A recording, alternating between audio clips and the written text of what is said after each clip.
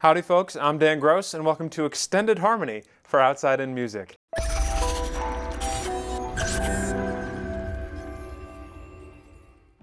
Outside In Music is a media company and record label that connects jazz artists with their passionate fan bases. Please visit us at our website, outsideinmusic.com, where you can see our artists and their recent releases, our podcasts, video interviews, and links to get in touch with us.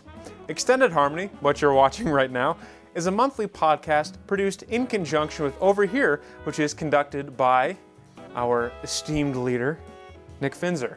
And this particular podcast features artists doing original music in jazz, blues, soul, that kind of umbrella. We discuss their lives, influences, and current projects. Joining us today is Ike Sturm, Eastman alumni, great bassist, composer, and arranger, who's doing a couple interesting things we wanted to talk to him about. With Ike, we discussed the influence his father, Fred Sturm, had on him, his time as director of jazz ministry at St. Peter's Church, which is still going on, and the band he formed with guitarist Jesse Lewis and Les Field. Ike, thank you for joining me today. Yeah, glad to see and hear you. That's true. We got all the technical stuff figured out. So let's start from the beginning. Can you give us a little bit of background, a little bit on your musical background when you first started in music and when you picked up the bass? Sure. Well, I started when I was about 9 years old. So without doing, complicated math, I've been playing for about 30 years. So I started playing Suzuki bass, actually on a cello, standing up. School didn't have a bass. Wow. And I started tuba a little bit after that and kind of followed those instruments through school and ended up playing. Actually, Jeff Campbell was kind enough, Charlene Campbell, his wife, actually was the one who ended up giving me her Fender Bullet bass to play pretty young. And so I started my electric bass work with that instrument and kind of let the tuba go after high school, and then really have been still a student of the bass since then. So, as a low brass player myself, admittedly I play bass as well. I'm a little disappointed that you gave up the tuba, but I understand. So, well, it did emerge on a gig last year as a surprise. We had a little New Orleans style funeral procession that was happening at with a friend of mine, and they kind of jokingly said, "Oh man, I wish you could play tuba." And I haven't played it in so long, and I pulled it out.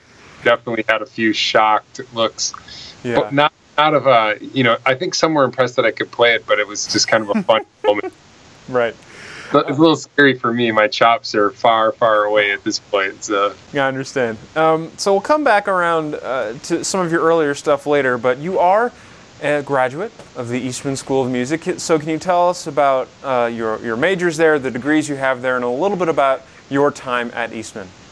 Yeah, well, my undergrad degree started in 1996, and I was there for 4.5 years. I did a 4.5-year program with music ed, instrumental, and EM performance, jazz bass.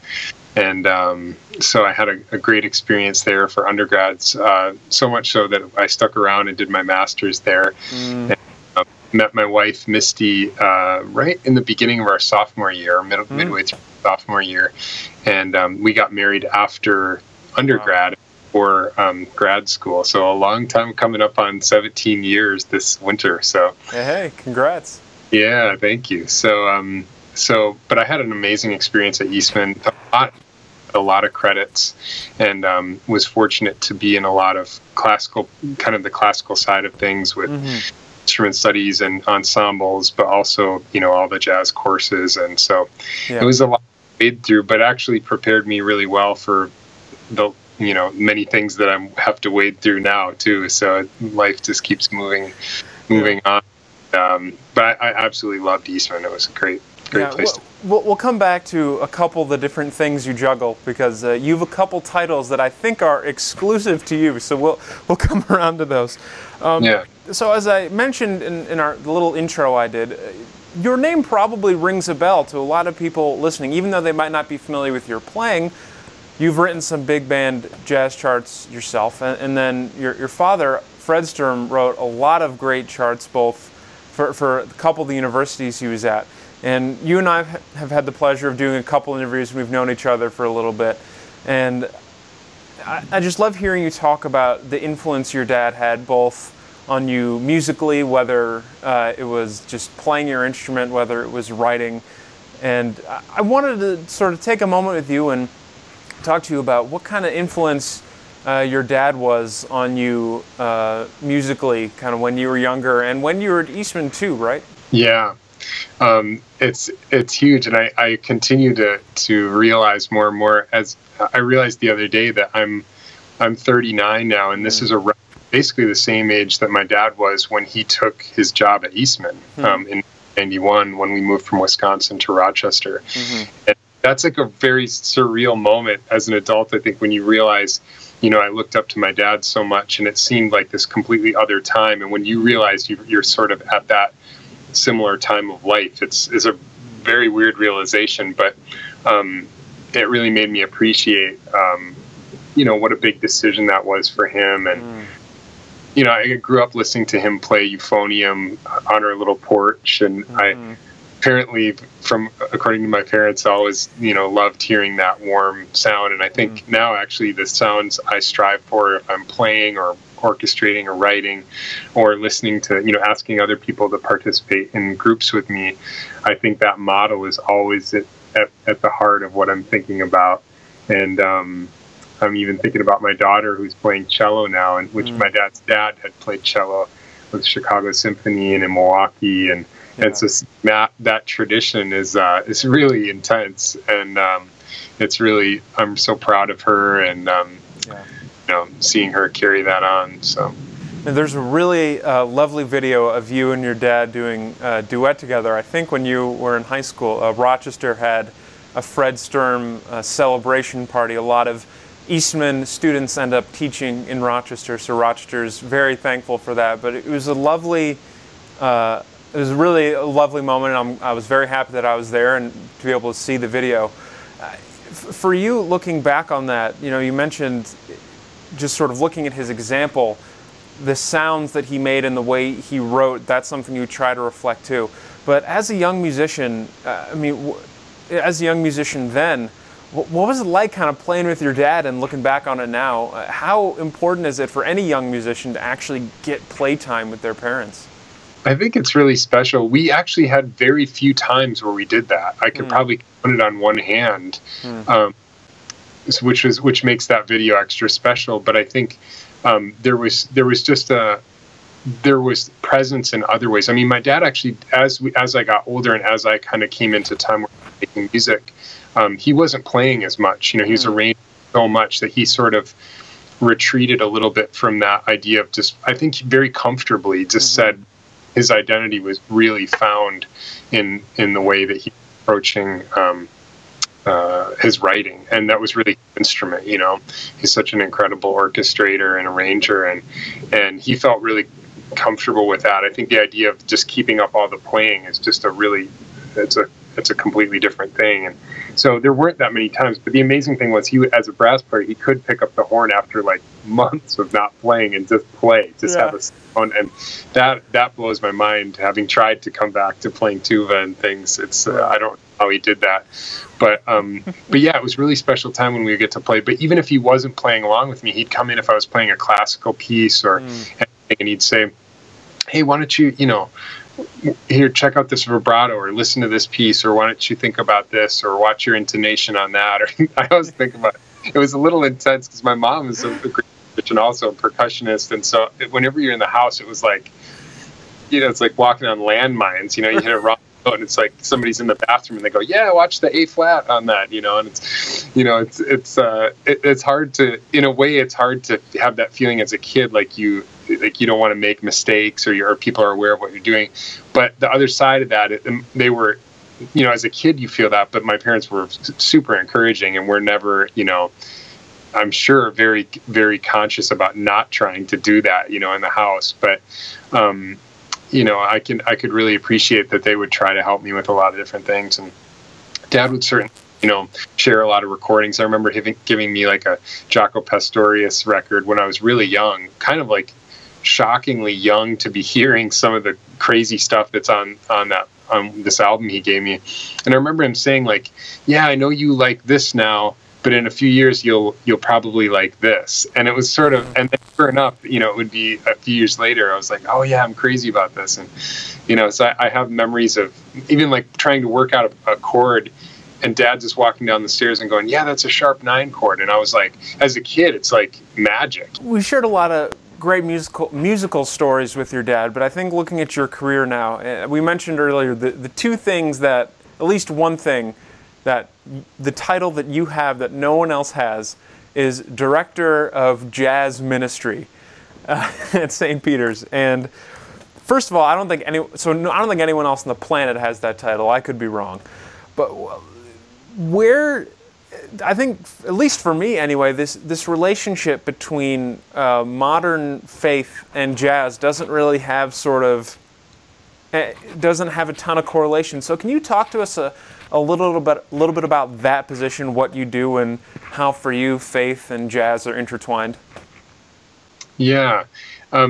Interestingly, the more I do it, it actually does seem like a very natural connection with doing here. And interestingly, there are a lot of things that are involved here at St. Peter's, where I'm in New York, where I think for years now, the reason we're still here is that there has been this natural correlation. And I think when you open up the music, or when you open up the church to welcome musicians in an authentic way, or as they are, the music actually teaches us a lot about our faith.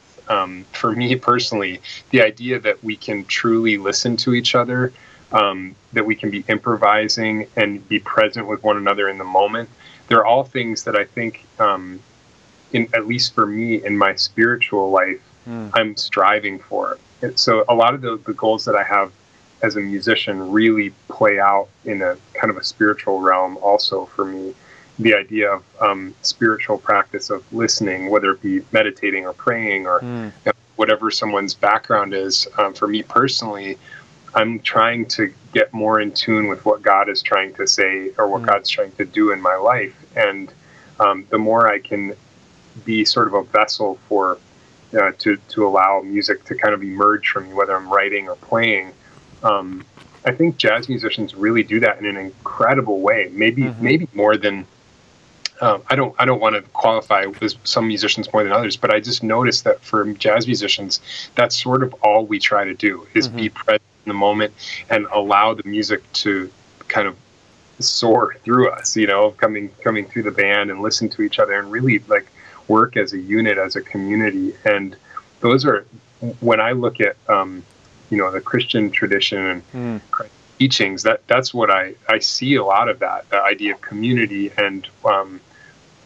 looking out for others, and being loving towards others. All these things play out in a musical workshop, and the music that we create and the things that we do in school. And I've actually taken a lot of ideas. I'm wearing my Tritone Jazz Camp shirt right now from the summer camp where I actually have taken some ideas from jazz camp back to church and said, when I was at camp and you have all these people from different faith backgrounds and different all walks of life that are at this camp, and I thought, wow, they come together not knowing each other, and they leave, and it's like this big family. And the idea that I was like, wow, I wish the church where I go would be more like that, and we had more examples of that.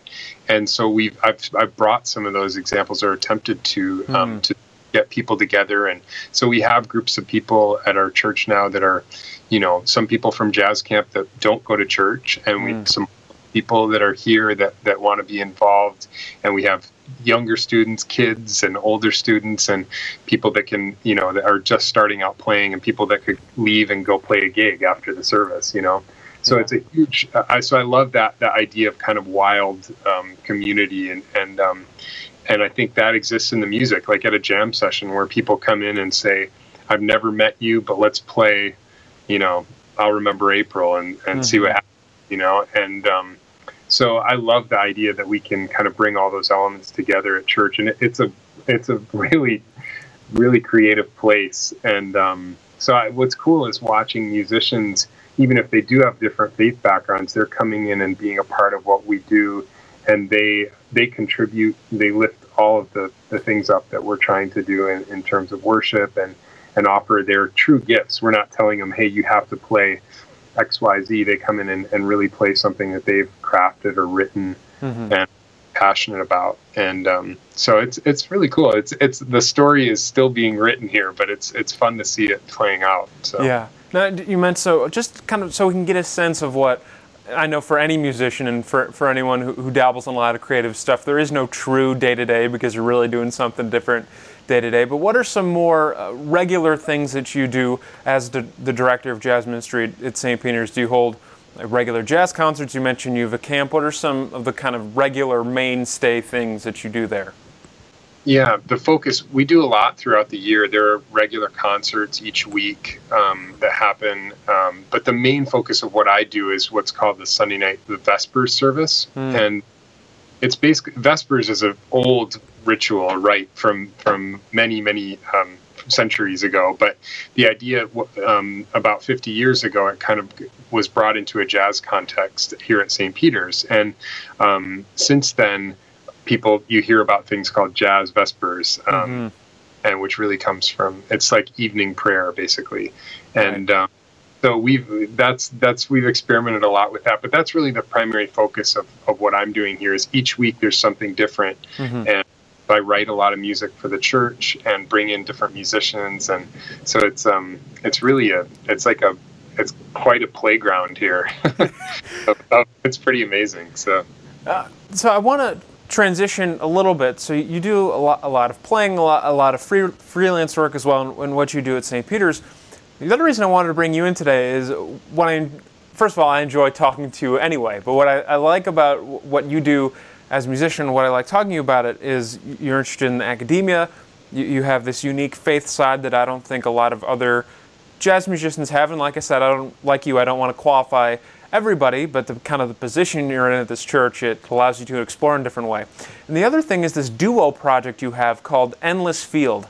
And you take this particular project and you weave in another love of yours, nature. So I wanted to pick your brain on how Endless Field got started, how your love of nature works in there, and more about the band. Yeah, well, so a couple years ago, maybe this is 2 or 3 years ago, I've got to get my math straight here, but my good friend Jesse Lewis, who is one of my best friends, we've been playing together for about 10 years and a ton of projects.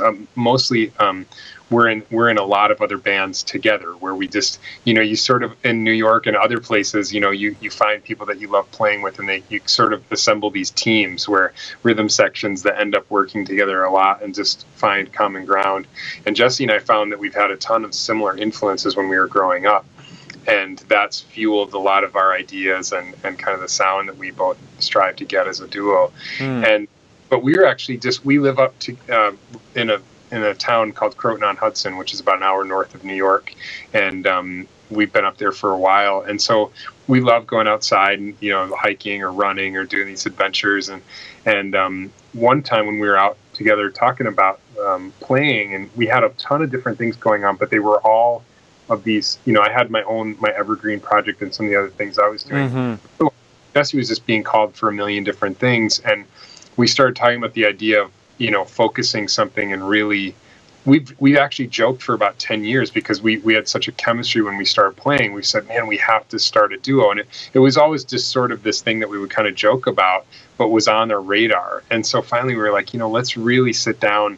What is this? What are we going to do with this? And so we got together and started meeting every week. And actually we went up to the Catskills for a couple of days and just, had everything. We just had our instruments and just played all day, like maybe 12 hours or something, and went out and hiked around a little bit and just allowed some space to really see what we were hearing and try to write music together. And it was a really it was a total blast. And I think so often we end up doing all of these smaller things where you end up doing 100 small projects, and the idea that we were able to meet over the course of a year and both compose and both really write specifically for this project, it was a really different experience than either of us have ever had. And I think in a way, from some of the feedback we've got from a lot of our friends in New York, there's not a lot of this stuff going on because everybody's scrambling and doing a lot of other projects. It sort of took a while to kind of get to this place where we could carve out some time to do it.